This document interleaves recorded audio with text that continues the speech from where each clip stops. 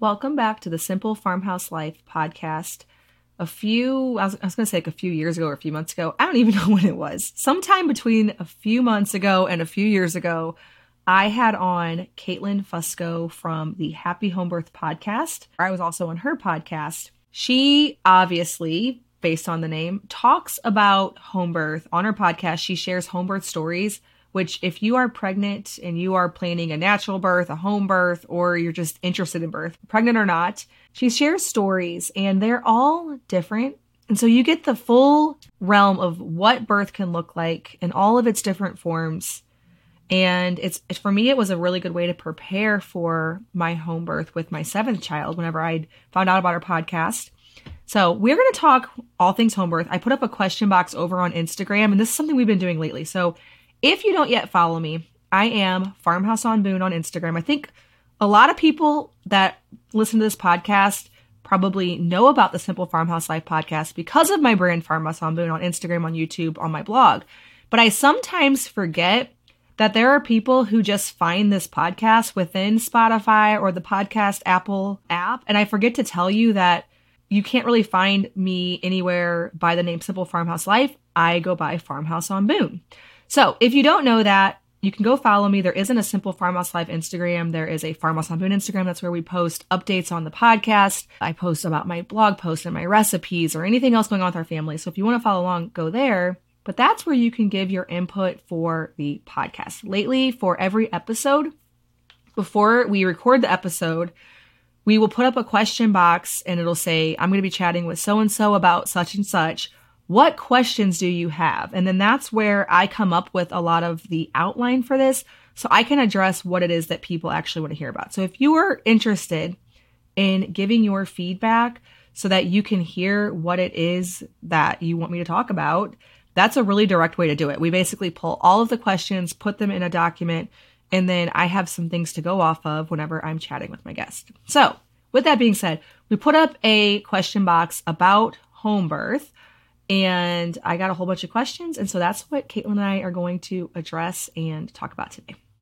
My name is Lisa, mother of 7 and creator of the blog and YouTube channel Farmhouse on Boone. Join me as I share with you my love for creating a handmade home from scratch cooking and a little mom and entrepreneur life along the way.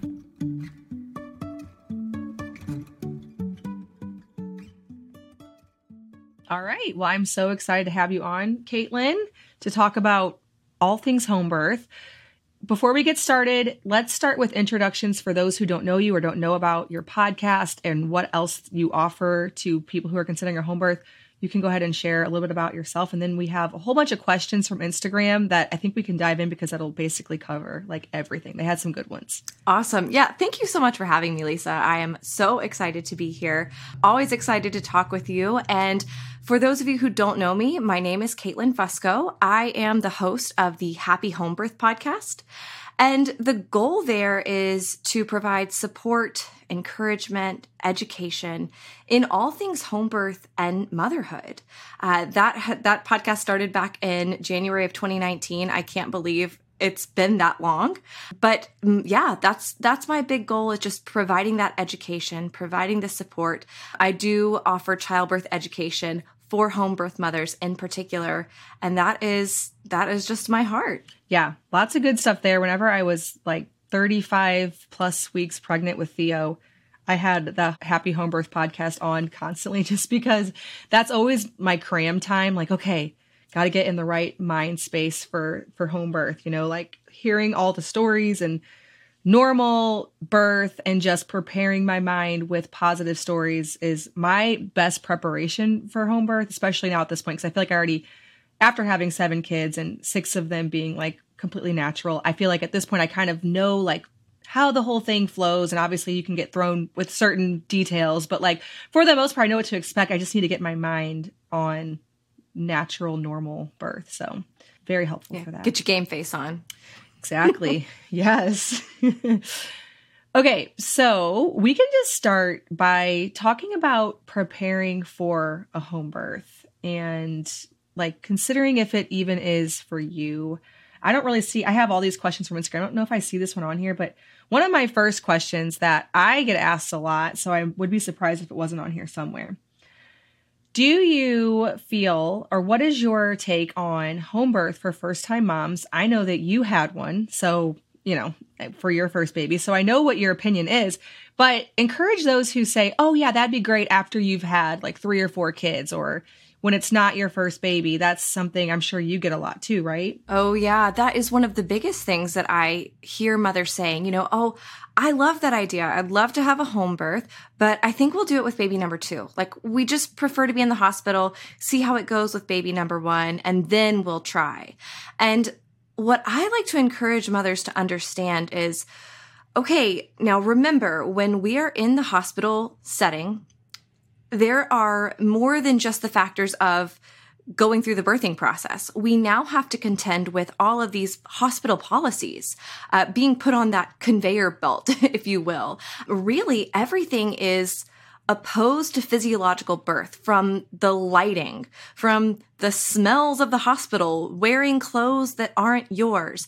All of these things add additional blockades to our body being able to do the thing that it was created so divinely to do on its own, oftentimes with no intervention at all. So that's the first thing that I like to remind mothers is, you don't have to experience that other type of birth before attempting a home birth. The second thing that we need to recognize is when it comes to safety, a lot of times people think a home birth is automatically just not as safe as the hospital. And frankly, when it comes to statistics even, that's just not true. For mothers who are low risk, which is 90% of us, and I think that it's probably even more, but statistically 90% of us, our rates of success at home versus the hospital are no different. So recognizing that oftentimes gives mothers and fathers the freedom to think, oh, okay, well, I guess we could try this for the first time. And one thing that I've noticed is it's very rare for a mother to have a home birth experience and then say, okay, we're going to the hospital next time. Usually what happens is someone will have a hospital birth and say, you know what? I think that next time we're going to try the home birth. So maybe we can just go for it the first time. Yeah, one of the things that I feel like people, sometimes they're motivated to have a home birth because once they almost need the hospital experience to open their eyes to things. But another thing that I've noticed is with my first, I had the very stereotypical hospital experience where one thing led to another. And then with my second, I decided I wasn't going to let that happen again. And I was going to arm myself with information. I read Ina May. I read different childbirth methods. And I wasn't going to let it happen again. But I didn't switch providers. And even though I was really armed with information and I knew exactly what I wanted, I knew the reasons I wanted it. Once we got to a certain stage and the baby didn't pass the non-stress test and had to go in for an induction, I realized that it wasn't just me knowing what I wanted. It was more like the provider, because when your provider isn't on the same page and basically you're trusting them with the safety of yourself and your baby, and you're at a certain point where it's like, okay, you could say no to me, but you're putting your baby at risk. You want a provider that is giving you the actual true facts on the risks. So that way, whenever they say, okay, we need to do this thing, it's like, you're sure that that's actually true. Because I'm still not sure to this day, and I'm pretty sure based on the fact that I've had 5 after her, nobody did we never did a non-stress test. We never, tested their weight to see if they had IUGR. I'm pretty sure it doesn't make sense that child would have had that. But even though I knew what I wanted with that, I felt very scared. I didn't feel that I could tell the doctor, no, we're not going to do that. So of course we went through with it. And so the very next birth, I sought out a midwife and had very different experiences. So I guess speak to that. Why not just have a natural birth in a hospital with a regular OB? Like, where can that go wrong? Man, Lisa, you just touched on some things that are just so important for us to understand, whether we choose to give birth at home or in the hospital. And what you were saying is, it took you learning. It took you taking on responsibility and saying, you know what, actually, I appreciate you, obstetrician, for all of the information that you have. But as the mother of this child, I'm going to do my own research and I'm going to do what I feel is best for this baby. Now, that doesn't mean that we're not listening to the information that they provide us. But when we come into the birthing process with our own understanding of physiological birth, with our own understanding of what is important to us, with our own foundational preparedness, not just the idea of, oh, well, I know how to cope with birth. That's what I hear so much. And I feel like that's what childbirth education in a lot of ways has turned into, is this idea of surface level, well, I know how to avoid pain. It is so much deeper than that. This is a transformation. Birth, whether we do it at home, in the hospital, on a bus, I don't care. It's a rite of passage. And so if we want to honor that, it takes preparation beforehand. It takes us deciding what's important to us so that we can then go to our care provider with knowledge. We're not expecting them to provide us the information. We already have the information. We already know what we want. And so then we can talk to them and say, hey, actually, this is the kind of care that I'm looking for. Is this what you provide? So that we're not getting blindsided 9 months in when the OB is like, oh, actually, I do have to give you a cervical check at, 36 weeks. And, all of these interventions, we know beforehand what's important to us. Does that answer that question? Yeah, it does. For me, something that I realized with her was that I had all the information, I had all the motivation, but I didn't feel like I needed to seek out a midwife that aligned with it. I thought, oh, if I just know this myself, whenever I come up against something, I'm just going to say no. But turns out you want somebody behind that giving you their blessing. Like, or at least in my experience with my last 5 kids that were all born at home, I have had midwives who, whenever we come up against something like, well, maybe the baby's growth isn't, what we would want it to be or something, that has not happened since that second child, but they would provide solutions throughout the pregnancy and maybe foresee that coming. And we'd talk about positioning and nutrition, and not just suddenly I'm blindsided with the decision that I need to induce right now. I needed somebody behind me telling me it's okay. We can give this a couple more days and see, this isn't an urgent emergency right now.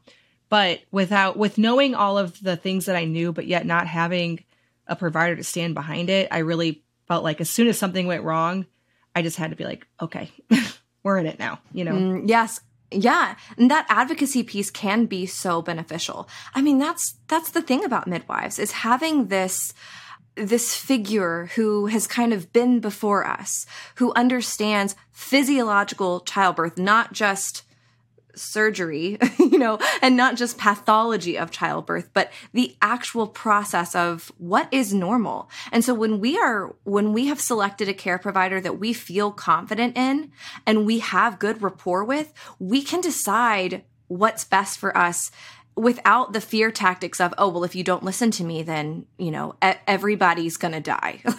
It's not that stark harshness. There is back and forth and a providing of education, a providing of information, and seeing what is most appropriate for mother and baby. Yeah. As opposed to just, well, this just makes the most sense for me. Yeah. Yeah. That's what I found. I found that I was very blindsided by a problem and there wasn't really any other solution. And so all the other education I'd done at that point was kind of well, that's great, but we need to get this baby out right now. And so I think that the provider that we choose, and research backs this up, when we're looking at trauma that mothers experience in childbirth, the biggest determining factor was care provider.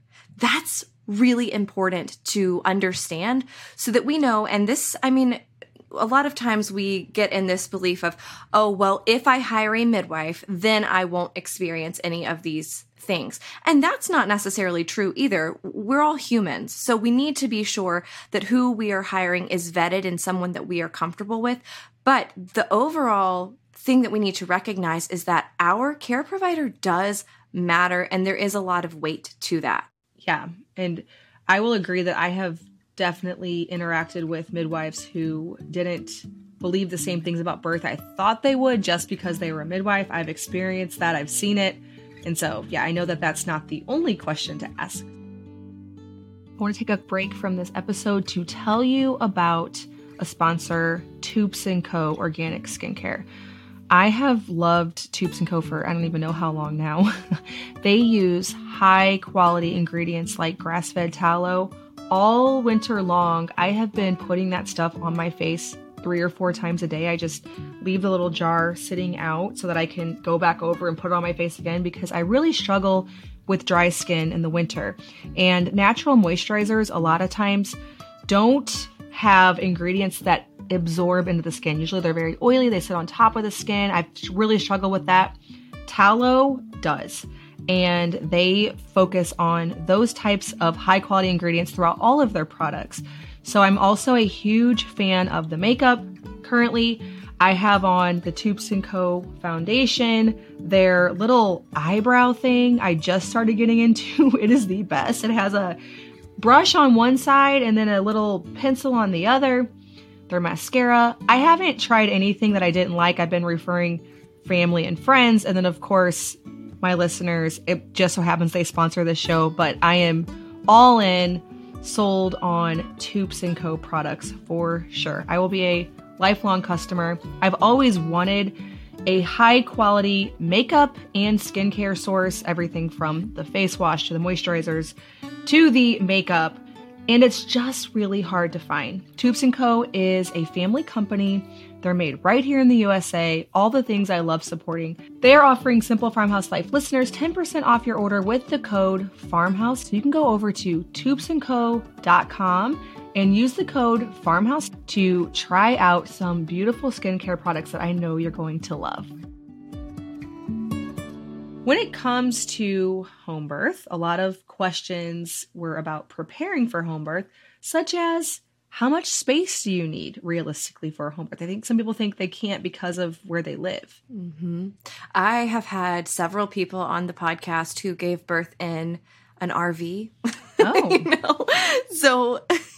So space is really not a determining factor. Honestly, think about a hospital room. It's not like a hospital room is that big. Your house is probably bigger. So that is not an issue. Now, do you want a birth pool set up or a full-size birth pool? Whatever the case may be, maybe your space will be dependent on that if you really are working with a tight amount of space. But to give birth at home, it's not like you're taking up that much space. Yeah. Yep. I agree. I was going to ask you earlier, whenever we were talking about somebody choosing a home birth for their first baby, what are some potential things to be aware of, like as far as the way the birth might unfold that is unique to a first-time mother that you've witnessed a lot? Yeah. Now, the thing about birth is it's wild and we never know how it's going to go, right? But sometimes, and typically we can say, usually a first-time birth it's probably going to be a little longer than your second birth.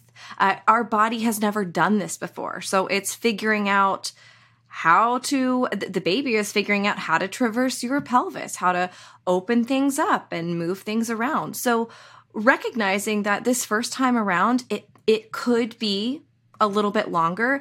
And so preparing for that, because honestly, the greatest need for transport for mothers giving birth at home, especially those first-time mothers, is exhaustion, maternal exhaustion. And that comes from sometimes the longer labors. And so if we know, okay, this could go on for a while, then that automatic excitement that comes when those first contractions arrive, sometimes we can get really excited and be like, oh, here it is. And we're standing up and moving around with those early contractions. Whereas in reality, we probably could be lying down and trying to sleep, trying to rest as much as we possibly can until we absolutely cannot ignore what's going on.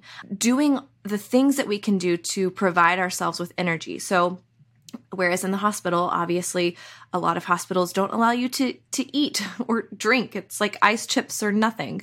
At home, we have the ability to eat if we want to drink calories absolutely, by all means, to snack throughout so that we are not totally depleted of energy and nutrients as we are doing the most intense and impressive work of our entire lives. So that's something that's really important for first-time mothers to recognize about giving birth at home. Yeah, that's good advice. I feel like with a future baby, is that something that you would recommend different? Like with my 7th child, for example, my strategy is like during those early contractions to stay up as much as possible so I keep them coming. But maybe with a first timer, you could do that and then just wear yourself out. Are they just not as effective each contraction in dilating, or what's the reasoning behind such more like a stalled out labor? Oh, there could be so many factors, but the main thing to understand is, and yes, obviously, maybe for some people, being active is helpful, but we need to remember that rest piece as well. So if, let's say that early labor comes on, this is really this preparatory and separation. We call it the separation phase. This is where we're kind of separating ourselves from everyday life. Let's say these contractions come on in the morning. Okay, well, we can still go about our daily life as we're experiencing these with an emphasis on rest if we realize that, okay, I'm getting kind of tired here. But a lot of times labor likes to come on at night, right? It's dark. Melatonin has a lot to do with oxytocin. They really work synergistically. And so when the lights go low, sometimes our labor can start to get more active. And that is when a lot of times mothers will find themselves getting up and moving around and, oh, I'm in labor. And that is when it's like, this would be a really, really good time to go get some rest, because we don't know if this is going to be 3 hours or 3 days. So having that in mind can be so helpful. And so that would be in the realm of normal, right? To have contractions carrying on for 3+ days for a first-time mom. I mean, I remember with my first, it being like that. And one thing too, if you're a first-time mom or haven't had your baby yet and you're wanting to have a natural birth with your first child, most of that is not intense, right? For most people, from my experience, and that could be, obviously my experience could be different, but like those contractions they can go on for a really long time, but not the kind that are going to make you have to fully relax through. And right? Do you know people who do like labor like that for 3 days? I mean, the issue, especially with this first time around, is we don't know what to expect. We have nothing to compare this to. Right. And so when we're experiencing these contractions, it's like, oh boy, here it is. And we're starting to sway and move and do all of the things. And that may be helpful. But then we may get a little bit later on and be like, oh, this is the thing. Like this. Yeah, I guess that's true. So yeah, that's hard. And with my first birthing experience, so I had my first contractions starting at like 10 o'clock on a Thursday night. And admittedly, they were pretty intense. Like they were pretty intense contractions. So my early labor, it didn't vary that much from active labor. There was a shift. Really? There was a clear shift, but it was intense. It was more of the fact that my baby was still trying to get her head into my pelvis. Okay. And so all of those contractions were doing something different than once she was actually engaged. They were trying to help her maneuver herself into my pelvis. Once she got in my pelvis, she was out quick. Okay. But so that's the thing, is sometimes these contractions are doing different things. Maybe they're helping baby get into that correct position before, these pushing down contractions begin. Right. Yeah. So with that, and with knowing that labor can go on and on, it can start intense with a first timer or even somebody who just hasn't had a home birth, what are some of your tips? Of course, this is probably the most common question you get, for pain management, positions to actually get through this. Because we've heard, birth is chaotic, it's crazy, it's the most painful thing you could ever experience. How should someone approach getting through that if they could potentially be looking at days of labor? So I think that so much of this comes back to preparing beforehand, obviously, but this is a mindset situation. our mindset, how we are viewing this experience is paramount. If we are feeling overwhelmed, if we're feeling kind of taken over and washed away in this experience, it can feel really stressful. But if we step into this with a really positive mindset and we've been preparing in such a way that, we feel ready for this birthing experience, there's a sense of excitement even over what's going to happen, and we can be present in every single moment, I think that that is what matters more than anything else.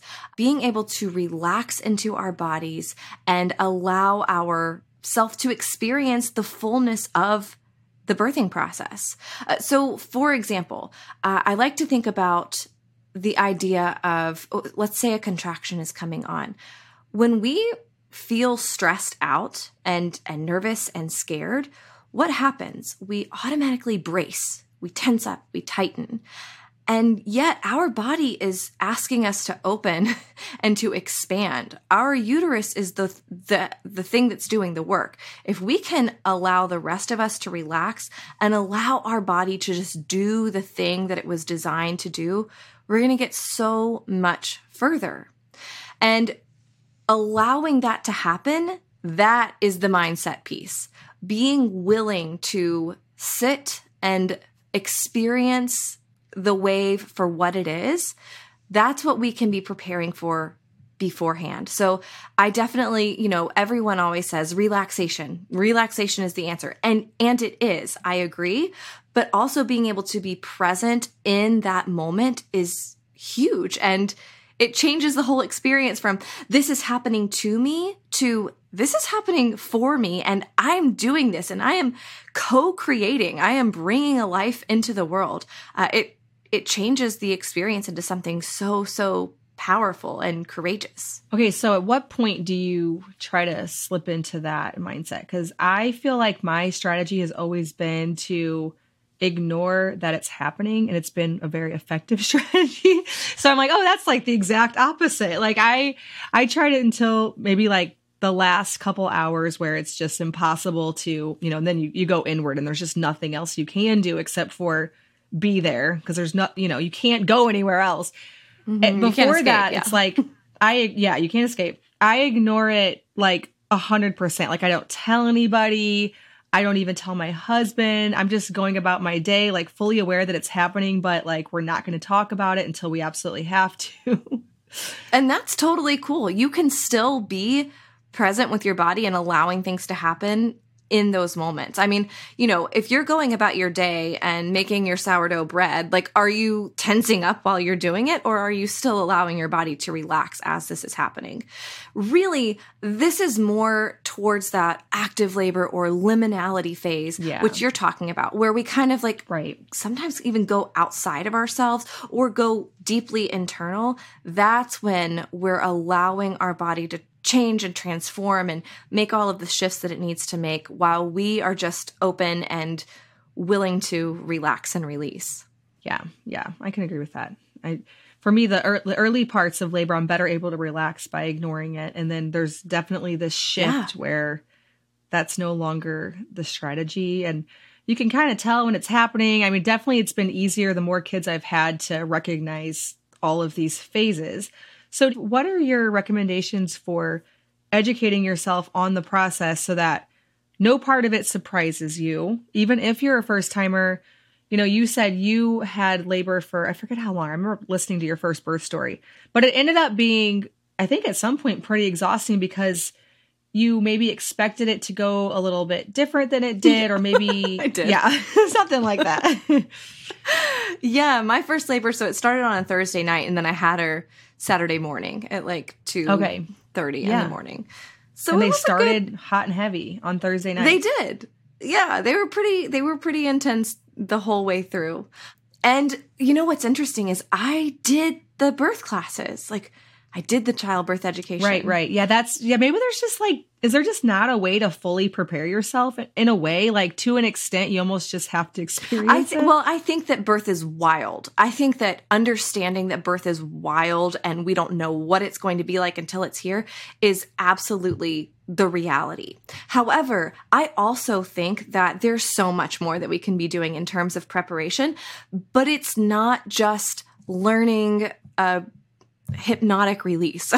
That can be really helpful, but more so, like I said, this is more of a recognition of what this experience is. What is birth? Okay, it is a transformation, especially when we're talking about this first time, but it's the same for every other birth. It is a transformation from maiden to motherhood. This is huge. This is a life-altering change.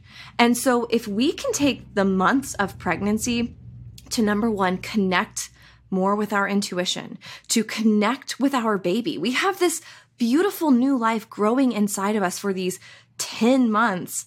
We don't have to wait until they're on the outside and we can visually see them to begin connecting with them. Our nervous systems are synced up. And so being able to connect with this precious new life, I just love Jesus so much. And spending that time in pregnancy connecting with my God and Savior is so important to me, connecting to my spouse. So there's all of these external factors of connection and preparation. Also, as I mentioned, the nervous system. If we can focus on healing and regulating our nervous system, so many of us are in constant states of fight or flight. And if we're going into labor naturally in fight or flight, it's just an added barrier. So there are all of these other aspects of preparation that aren't just learn this hypnosis technique and this will get you through labor. There's all of this preparation we can do that, yes, supports the birthing process, but also supports that transformation into motherhood, whether it's your first or your 15th. Yeah. All right, I want to take a quick break from this episode to tell you about a sponsor for today's episode, Azure Standard. I first learned about Azure Standard probably over a decade ago when I first started getting into real food. I was seeking out sources for wheat berries in bulk. Like I wanted a 50-pound bag because I had my own grain mill and I wanted to make my own bread. Honey by the gallon. All kinds of dairy products like organic grass-fed butter, things that I was not able to find locally, or if I could, they weren't in bulk. I wanted a better option so that I could be obviously more economical to purchase these things in large quantities and then to stock my pantry well. That's something I'm very passionate about, is keeping the staples stocked so that no matter what, if there's a big snowstorm or anything, I'm able to have what I need to at least make a lot of basic things. And through all of my years of learning how to do a lot of these types of homestead, homemade things, I'm able to take those staples. Anyways, the company that I found was Azure Standard. And what I like so much about Azure Standard is it works like a co-op. So there are drops all over the country where several people get together so that they can get a large truckload for a lower price by combining the shipping, combining the purchase. We have a local drop that is about 30 minutes from us in either direction. There's several actually drops that I could be a part of. And once a month, I place my order for, by now I actually do animal feed. I do organic raw cheese, a huge block of it. They don't just have bulk. If you're a small family, you're not ready to really stock up.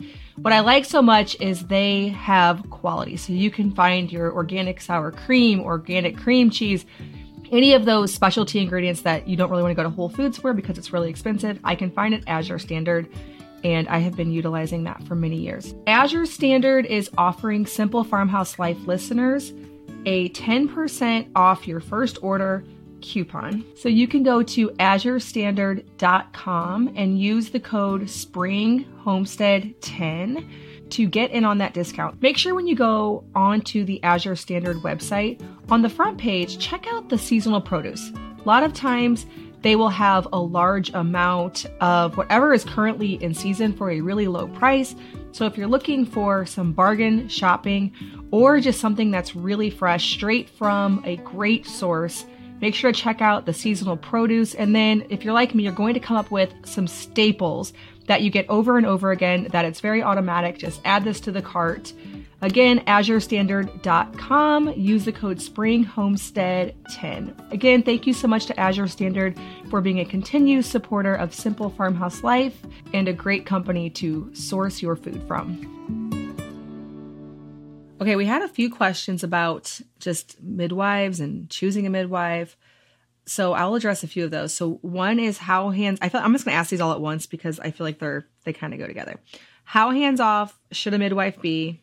What questions do you ask? And then the last question was, is it normal for a midwife to sleep during an overnight labor? Which I feel like kind of goes in with the how hands-off should they be?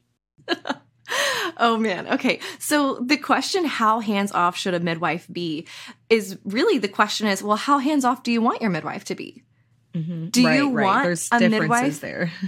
Yeah, I mean that's why, and this goes directly into this second question of what question should I be asking to find out if this is the right midwife for me? Well, first you need to decide what's important to you.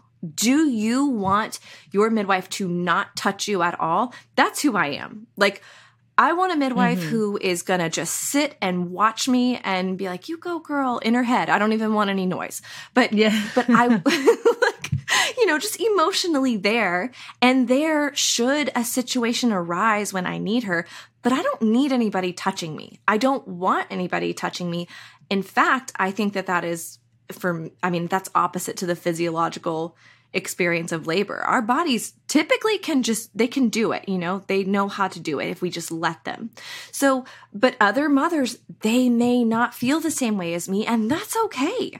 If you want a midwife who is going to be giving you all the tests and doing all of these things for you and in your face talking to you and supporting you and who maybe is really, really strict on like, well, we do this ultrasound at this time and we do this test at that time. And, if that's what you want, then you need to determine in your mind what is right for you first.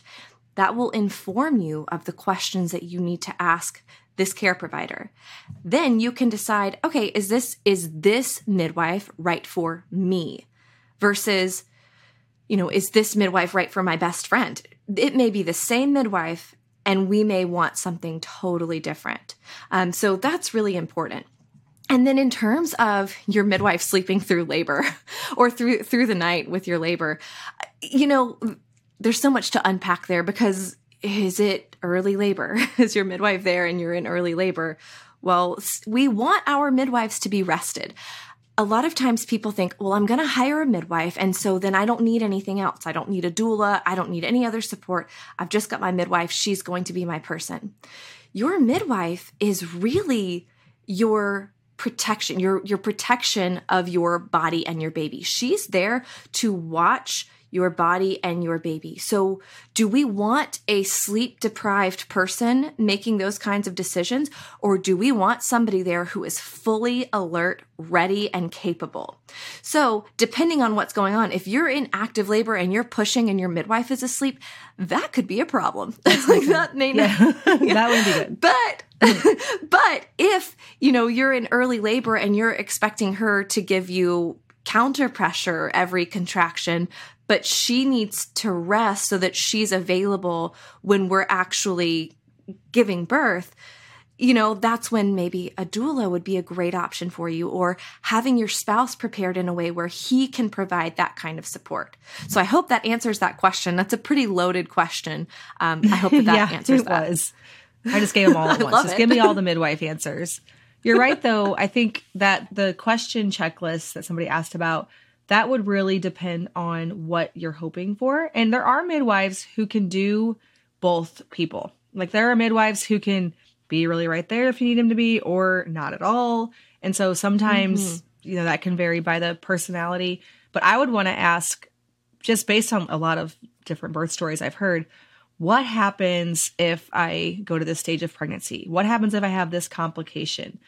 What course of action will you take? Will you be testing for maybe like iron levels throughout the pregnancy? Or like, are you going to help me with any nutrition stuff if I start to show signs of whatever? I like to see a lot of addressing things before they actually happen. That's really important with a midwife. And then I want to know that if we go to this abnormal situation, which a lot of times is not even abnormal, how are you going to handle it? is it okay with you? That kind of stuff. So yeah.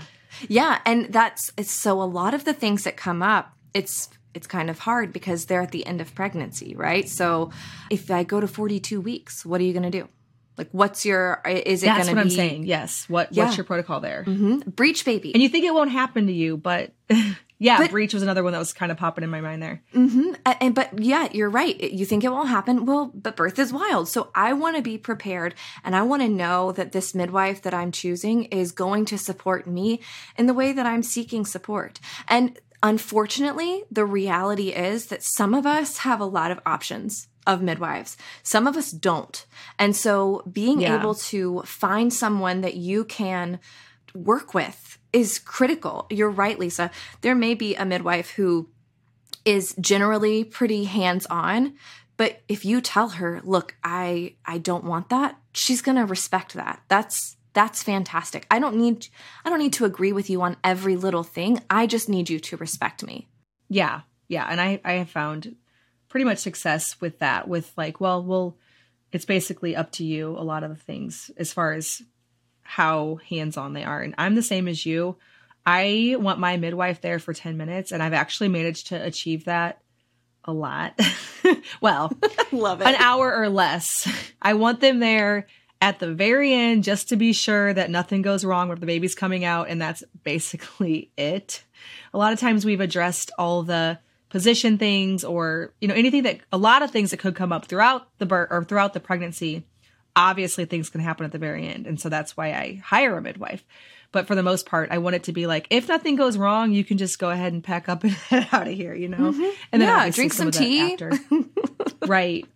Definitely. Okay, so the next questions have to do with the spouse and the family members. So what I run into a lot is someone does a lot of research on birth. They decide that it makes a lot of sense in their situation to do a home birth. And then they're met with people who've done zero research, right?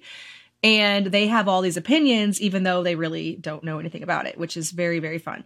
So what are your recommendations for that, for a husband, or negative opinions from family members who, it's very, very rare, right? That you find somebody who's well-informed and then they're usually not. Usually they're just throwing out their opinions based on things they've heard. So what are your suggestions for that? I say pick your battles. So if my spouse is the one that is not feeling comfortable about this, well, that's worth working on. Like, obviously. Yes, that yes. One. That's like the only one in this situation that really matters. And so what am I going to do?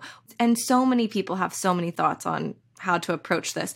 But my desire is to always bring somebody in instead of, getting angry and like, well, this is why we have to. I just feel like it just doesn't go as well that way. So usually I feel like many people are very receptive when they're approached in a really positive way. Hey, I understand why this feels weird to you. You are the protector of our family. That's your role. And so I know that this is important to you. And it seems like maybe this scares you. And so let me provide you with the information that I have that shows you it's actually not scary. And a lot of times what the best way to go about this is have them go with you to meet a midwife. Have them listen. Yeah, that's what worked for my youngest sister. Yeah. She took him with the midwife, and that was like, he got a lot more comfort from that. That's honestly usually it's almost always all somebody needs, because you meet with this person, you realize, oh, you're not some mountain woman that's like riding down the mountain on a horse with no shoes on. Like you're a care provider. Like you know what you're talking about. You're a professional. And they can ask all of the questions. Your midwife is used to hard questions, I promise you. So have your spouse go in, have him ask all of the questions in his mind, and then he'll be able to receive the answers that are going to provide support. So that's how I recommend working with that. Now, when we're talking about everybody else, the reality is that this is your medical information, if you want to look at it that way. It's really none of their business. It's really not their thing. This is your thing. So you can go about it two ways. Are these people that I think will understand and support me if I provide them with the education? So if I send them some links to some articles, if I send them episode 17 and episode 59 of the Happy Home Birth podcast, are they going to be receptive and actually listen? Then great, I'll do that. If I know for a fact that it doesn't matter what I say, they are just going to be opposed, well, guess what? I don't want that in my space. I don't need that. Right. I don't need their approval to have my baby the way that I see fit. So a lot of this comes down to boundaries, which is another aspect that I think is so critical for us to be focusing on in pregnancy, not just for the birthing process, but for motherhood. Because guess what? People are going to step on your boundaries as a mother. So we're going to figure out, okay, well, this is my boundary. I'm just not going to talk about this with you if you have only negative things to say. Yeah. Yep. I completely agree. With my youngest sister, I was telling Caitlin earlier, she is doing a home birth, or she's planning a home birth for her first baby. And her husband was initially, just based on I've done zero research on this. I can only go off of I have no siblings who have had kids. I'm just going off of my, whatever culture has told me at this point. I know nothing. So he was initially skeptical, and then when they met with the midwife, he realized that she was a medical professional, because that's the thing. I think I have noticed that when I talk to people about it, they think that this just means that I'm just going to stay home, and a midwife is like having over your friend. They just see it as you're doing it completely alone. You just are hoping for the best, not prepared to address anything. If anything goes wrong, you're done. That is what I think. Too bad. Before you meet with a midwife. Yeah. Mm-hmm. Yeah. That's, obviously not true, but it's I think that's what people think before. They think that's what a midwife is. And I do feel that our culture is moving more and more in the direction of it not being weird. Home birth is becoming a lot more common. Whenever I had my first home birth, I think people thought I was more crazy than they do now, because it's just it's a lot more normal. I don't know what the stats are, but it appears to be a lot more normal.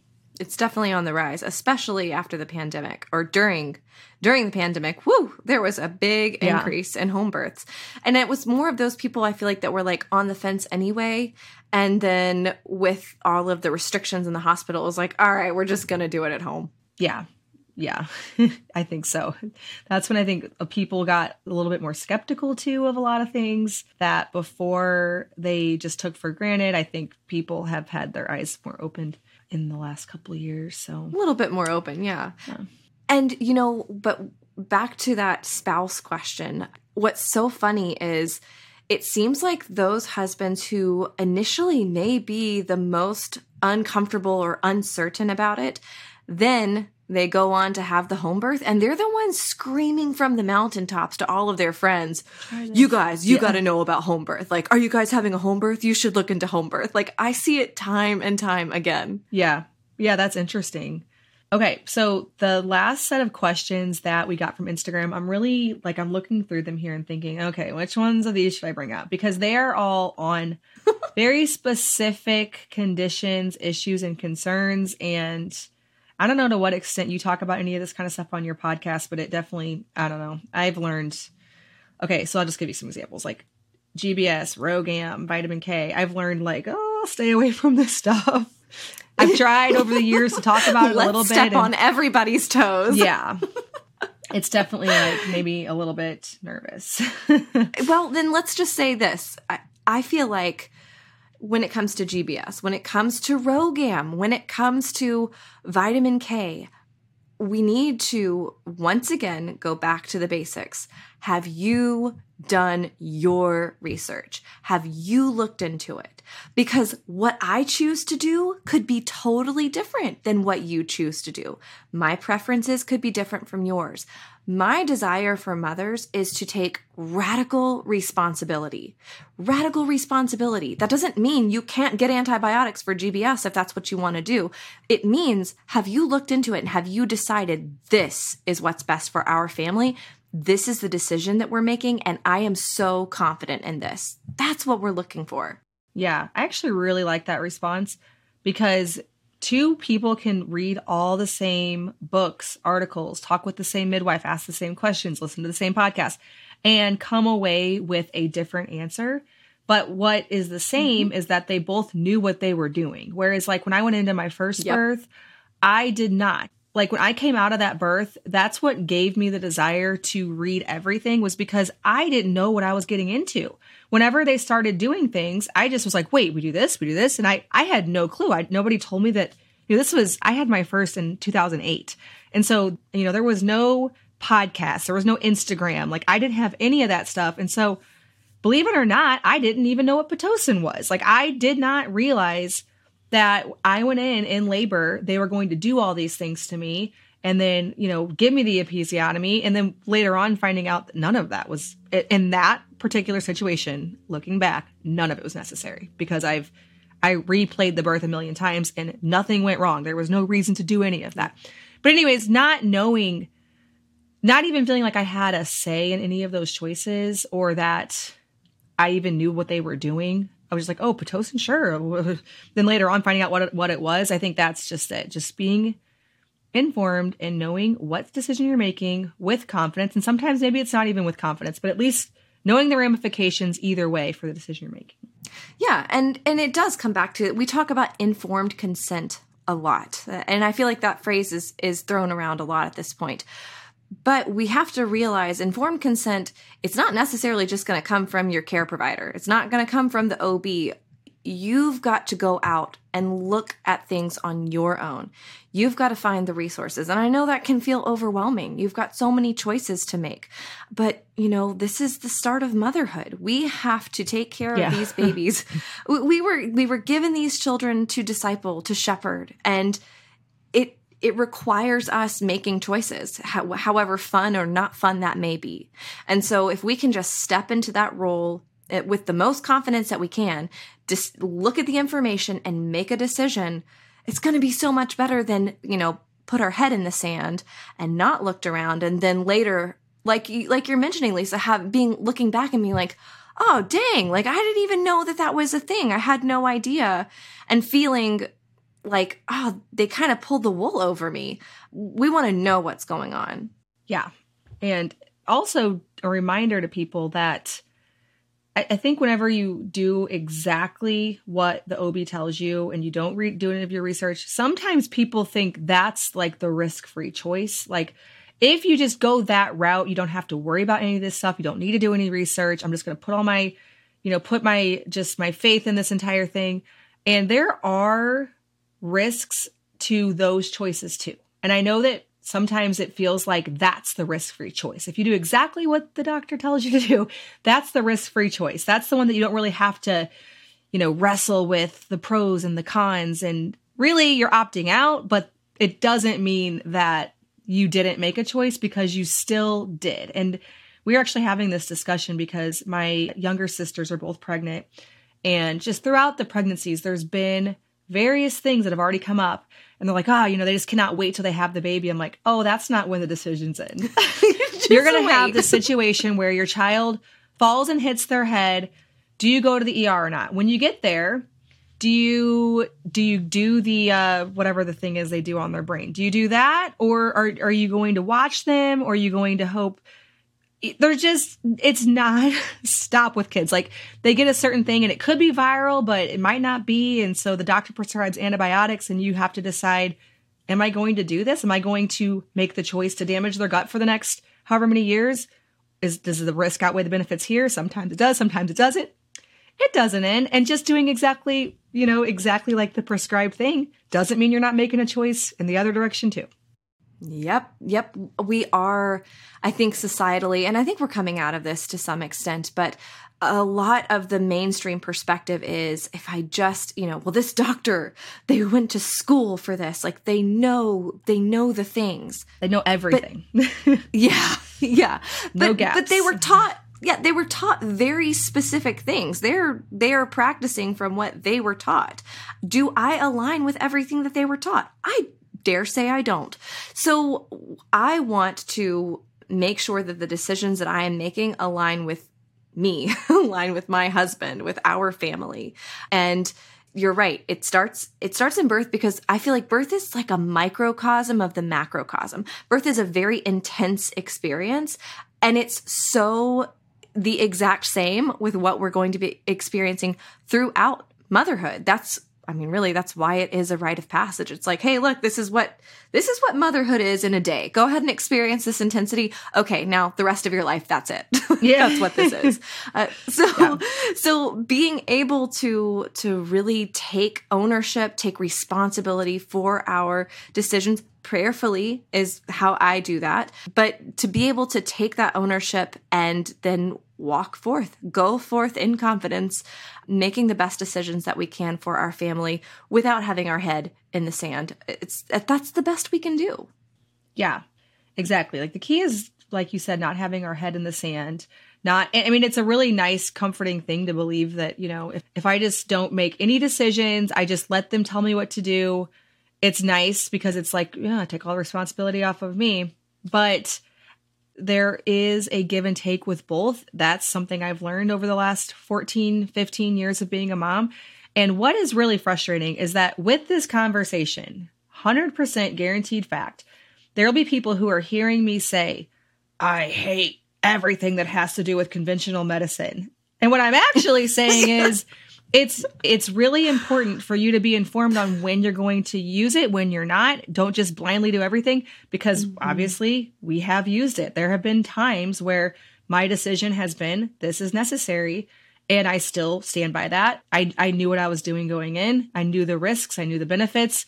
And we decided to do X, Y, Z. And I'm so incredibly thankful for modern medicine. Truthfully, it would be horrible to live in a world where it did not exist, where antibiotics didn't exist, right, where hospitals where for C-sections birth didn't exist. C-sections didn't exist. Seriously. Like, I think of going through pregnancy, knowing that if my placenta would cover the cervix, or the cord come out first, or the baby be in like a transverse position, I would be terrified to be pregnant. I truly would. Yeah.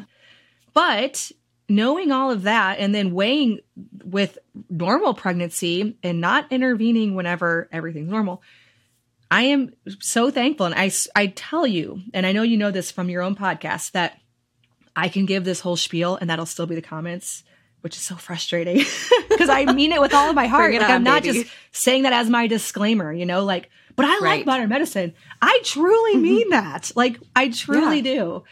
But man, if it's not removing yourself from the decision as if that's not a decision, because it is. Hopefully that makes sense. Oh, it is. Yep. Oh, it totally makes sense. It's our decision to forego it's our decision to give up the responsibility. The responsibility, it's really still yours, guys. Like, the thing is this obstetrician or whoever, this care provider, this is their work day. When they are done, they are done. You will live with this experience forever. Yeah. You can't blame them for that. This is your experience. Yeah. And so who has more on the line? Like, we do. So when we are making decisions and we're thinking, well, I'm just going to give it all to this OB, they'll do whatever is best. They will do whatever is best for them because there's a lot of liability in all of this. And also they have a very specific way that they do things. It makes sense for them to get a mom started on Pitocin and then have an epidural. And then, if that doesn't go exactly how they planned, okay, well, let's just do the C-section. It's no skin off my back. I know how to do a C-section. But for you, that may be a birth trauma. So just recognizing that not choosing to do something, just saying like, oh, well, I'm just going to go with whatever they say. You're right, Lisa, that it is still a choice. But then back to what you said about modern medicine. Listen, there are things that if they happen to me, I am going to the hospital I'm pregnant right now with this baby. Oh, if are you? Certain things arise. Yeah. When are you due? If certain things are, end of May. I'm thinking it's going to be June 1st. Okay. That's just cool. I just feel. Probably, I've never gone like past dates before, but I think it may be that I'm more of like, I could use an extra week. Preparation. Yeah, you're just hoping for it. Right. But yes, sorry. You know what I'm saying? Like, if A happens, then my response is I would like to go to the hospital, please. That's my preference. So yes, we're not living in a world where it's like this thing good, this thing bad. No, let's just see how to use them effectively for ourselves and be the choice maker. Yeah. I mean, I seriously believe we're living in like the best time. Like people who don't, it's a whole philosophy discussion, but I feel like people are always thinking like it's worse and worse. I'm like, do you realize we can get any food we want at any time of the year? We can go to the hospital and get life-saving care if we need, but then we can also be incredibly informed to avoid it when necessary. This is awesome, you know? Yeah, agreed. All right. Well, thank you so very much. I feel like this has been a very good discussion. And again, everybody needs to go over and find Caitlin's podcast, Happy Home Birth Podcast. I mean, you'll be sharing a birth story here again very soon. Your third, correct? Yep. This is number 3. Okay. Oh, good. All right. Well, again, thank you so much for joining us. Thanks, Lisa. It was such a blast to talk to you again. I am always so excited to talk all things home birth. So feel free to reach out, anybody. I love answering questions. As always, thank you so much for listening, and I will see you in the next episode of the Simple Farmhouse Life podcast.